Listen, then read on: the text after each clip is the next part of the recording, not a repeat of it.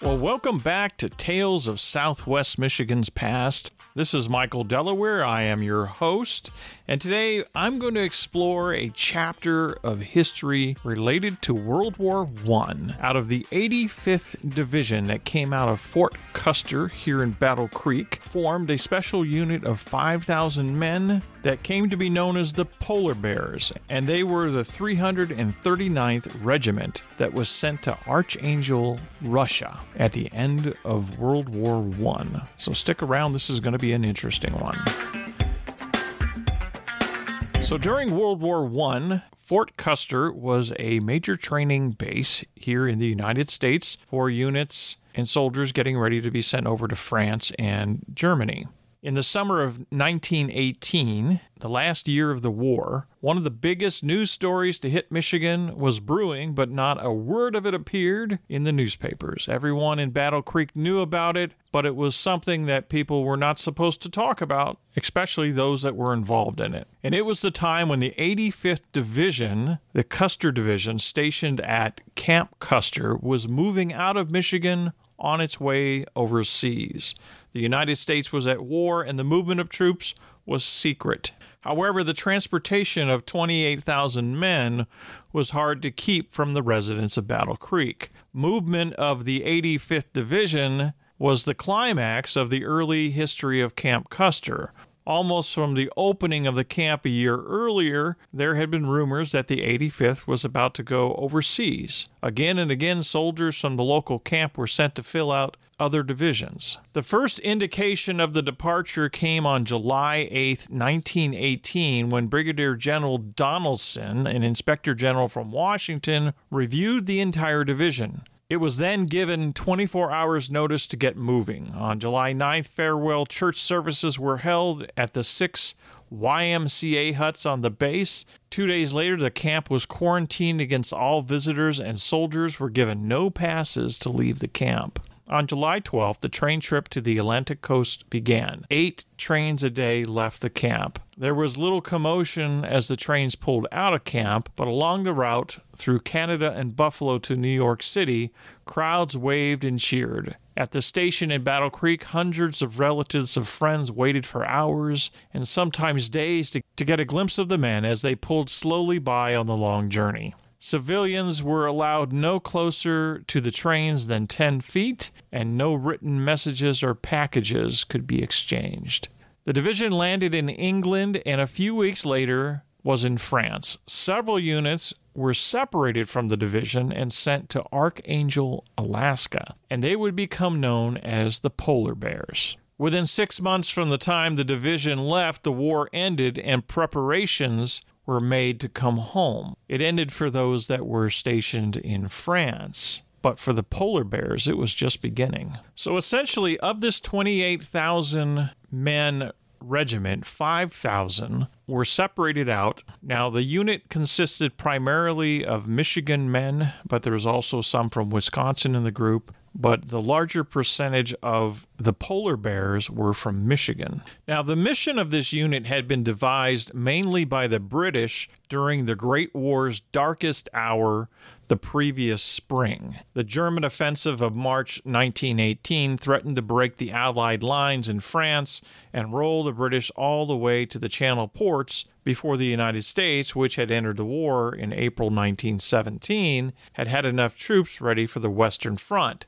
Desperate, the brass agreed to divert a small force of American soldiers to far-off Russia, of all places, to fight in an entirely new war. The collapse of the Tsarist monarchy the same year had, by the end of 1917, resulted in the rise of the Bolshevist regime. By March, the revolutionaries, these were the communists, Bolshevists, hurriedly negotiated a treaty with Germany, signing the agreement in March of 1918. So, secure in the east, Germany rushed forces away from the Russian front now, with veteran divisions from the Russian front, to France to take part in a new offensive. So, with their backs against the wall, the British and French desperately searched for a solution to their plight and eventually settled on the idea of somehow reigniting the war on the Eastern Front which might ultimately divert German forces that were there and stopping the flow of enemy manpower to the Western Front. So essentially the idea was to send an army comprising of British, French, Italian, and even some Pole soldiers to northern Russia with the aim of reaching a place called Kotlas, 300 miles southeast of Archangel. The British had also then approached President Woodrow Wilson and appealed to him to join in the operation in Russia. The U.S. president initially declined to do so, basically by saying he did not want to drain any American soldiers and weaken the Allied effort in the West. However, the Allies continued to press, and the Supreme War Council, led by Marshal Ferdinand Foch, approved the sending of Americans to Russia, and Wilson finally caved and agreed to authorize one regiment with the expressed single intent of guarding the millions of dollars of worth of military and other stores that had been sent from the Allies to Archangel to help Russians with the war effort up there. So in mid-August 1918, the men of the 339th Regiment of the 85th U.S. Division that had come from Fort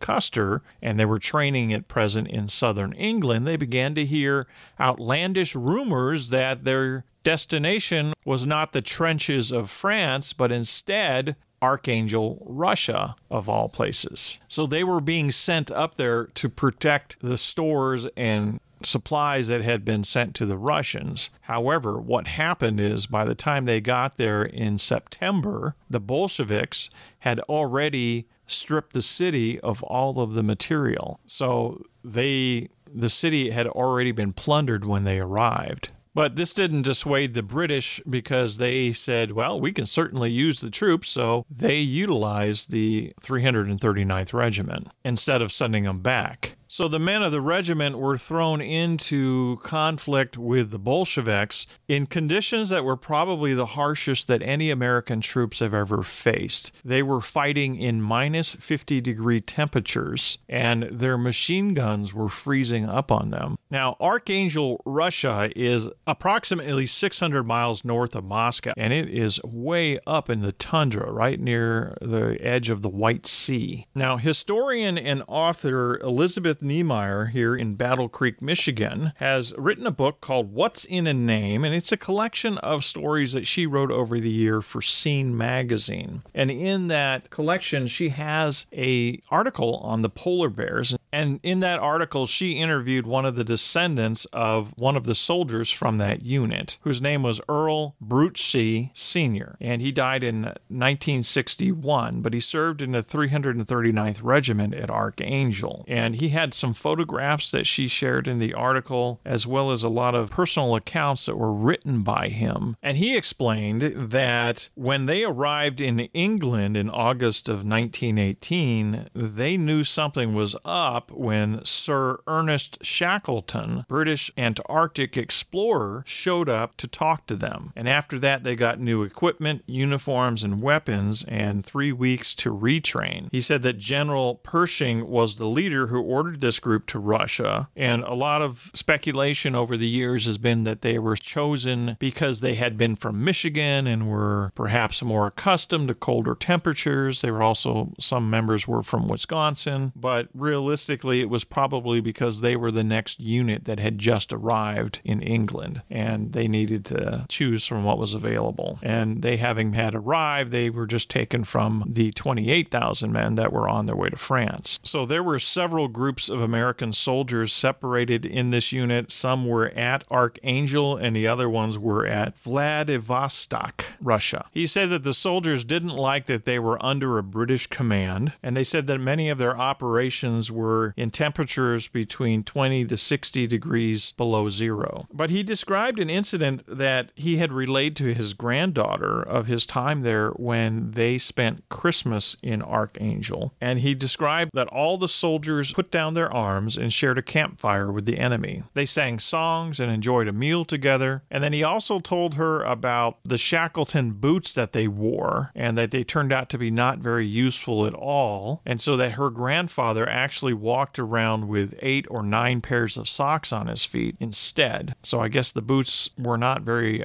useful in the snow or the comfortableness. And they eventually got boots later on from some of the area peasants who had taken them off the dead Russian soldiers. So they ultimately got Russian soldiers' boots. On November 11th, 1918, which became known as Armistice Day, the fighting in Europe had just ended, but the 5,000 men up in Russia were still fighting. So even as Germany signed the surrender in a railway car in the Champagne Forest near Paris, and throngs of people were celebrating in London and New York, Captain Robert Boyd and the men of the U.S. Army's 339th Infantry Regiment, Company B, were fighting for their lives against hundreds of Bolshevik troops in the snowy, bittery, cold wastes of northern Russia. Earl Brucci's accounts indicate that he had to do guard duty, and he's got a photo of himself doing guard duty in this article that has noted that it was 60 degrees below zero, and they're standing there in the snow. One of the soldiers is sitting, and it's so foggy and everything's icy. You just feel the cold from looking at the photograph. So they were continuing to fight even well after the end of World War I, and there was considerable pressure mounting to bring them back home. And part of that problem was the ports going into where they were at were frozen, and they remained frozen until July of 1919, when they were eventually brought home. Polar bears who died in service were buried at Archangel, but by efforts of many of the people over the years, between 1919 and 1929, they were eventually brought home and buried at Whitechapel Park in Troy, Michigan. And today there is a monument to the Polar Bear Regiment at Whitechapel Park in Troy. And a ceremony is held every year since then to honor them. Now, several of the remaining polar bears that came home held reunions every year, and there were roughly about 70 of them from the Battle Creek area. They held meetings at the local VFW chapters and also at some of the Elks clubs and local churches. So during the time that the unit was up there, 150 Americans were killed in action or died from wounds and accidents, and another 12 were taken prisoners by the Reds between September 1918 and April 1919, when they were finally withdrawn and sent home. So in June of 1919, the fronts were turned over to loyal Russians and just arriving British troops, and many of them out-of-work veterans of the Western Front, and the Americans sailed for France and then home. This was after the ports had finally thawed. So the survivors of this 339th unit would begin to call themselves the Polar Bears and wonder at their bizarre frozen ordeal, and wonder as well why they had been sent to fight and die and suffer in the wilds of deepest Russia. So no good answer was ever really given to them, and the diaries of some of these men were put together in a book called The Polar Bear Expedition, The Heroes of Americans' Forgotten Invasion of Russia, 1918 to 1919, written by James Carl Nelson. And their slogan was, well, we're here because we're here. And that was probably where that phrase became most popularly known in later wars. Now, there was an article that ran in the Battle Creek Enquirer and News on May 31st, 1972. And it was looking back at the Battle Creek veterans of Russian expedition. They had gone to a reunion in Detroit, and there were several members from Battle Creek that had gone. Of the Battle Creek contingent at the time was Albert D. Cox, Floyd Wallace, Earl Krantz, and J.W. Clapp. And the association had held a biannual reunion. Usually they held it over in Detroit, and they got together every Memorial Day. And then they would go on over and hold services at Whitechapel Cemetery in Troy, Michigan, where 56 members of their unit were buried there. And at that reunion in 1972, there was an estimated only 80 of the original 1,000 survivors of that polar bear unit that were in attendance at the 26th biannual reunion. And when the members would get together together, they describe in this article that they would talk about it being hot and cold as a war between the United States and Russia. It was cold during their trip to Russia from September 1918 to May 1919, and it got down to 40 degrees below zero at Archangel, just below the Arctic Circle where they stayed. But it was hot too because the unit was involved in a shooting war with the Bolsheviks. And this was the only war that involved the U.S. troops fighting against Russian forces. So they were eventually demobilized when they returned to Fort Custer, and their demobilization was on July 16th, 1919. So this was almost a full year after the end of World War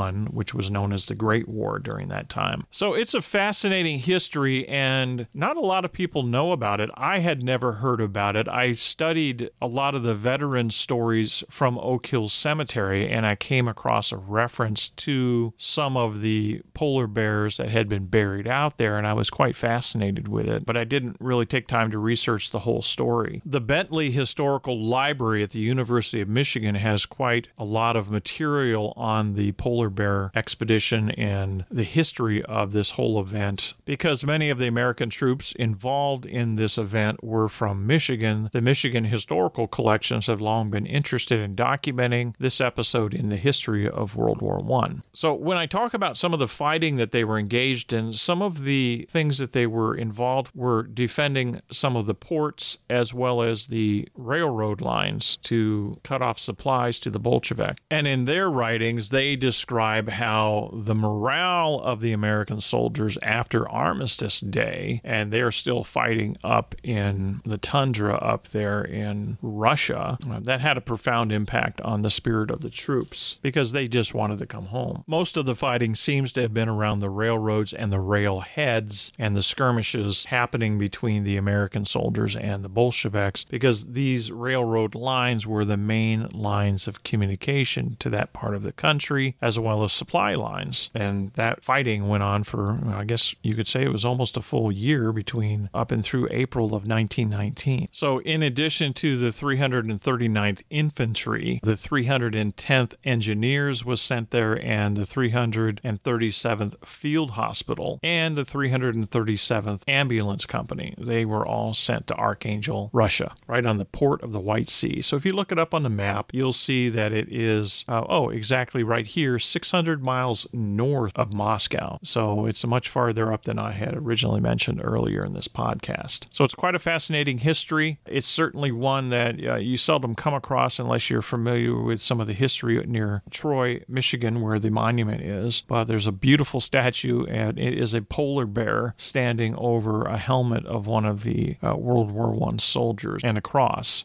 So it's quite something. And if I ever get a chance to get over to Troy and film it, I'm certainly going to do that. It is a very interesting chapter in Southwest Michigan history, as well as Michigan history in general. So I hope you enjoyed today's little venture into this story of the polar bear expedition and unit that went up into Archangel, Russia, and fought with the Russians all the way into 1919. So if you enjoyed today's podcast, I do air episodes on Tuesdays and Fridays with bonus content on Sundays. I started that in the month of April here, and most of the content that you're going to find on Sundays is going to be my interviews with local historians, and I hope to be able to continue on that throughout the year. So be sure to check in and listen to future episodes and subscribe to the podcast. If you'd like to check out my YouTube channel, just go on YouTube and search Michael Delaware, and you'll find the YouTube channel. And I also have a website, michaeldelaware.com. If you'd like to support the work that I'm doing here, I have a couple links in the top title bar that you can check out for merchandise as well as making direct donations. And as always, thank you for listening, and I hope you will join me next time as we take another adventure into Southwest Michigan history. Thanks for listening.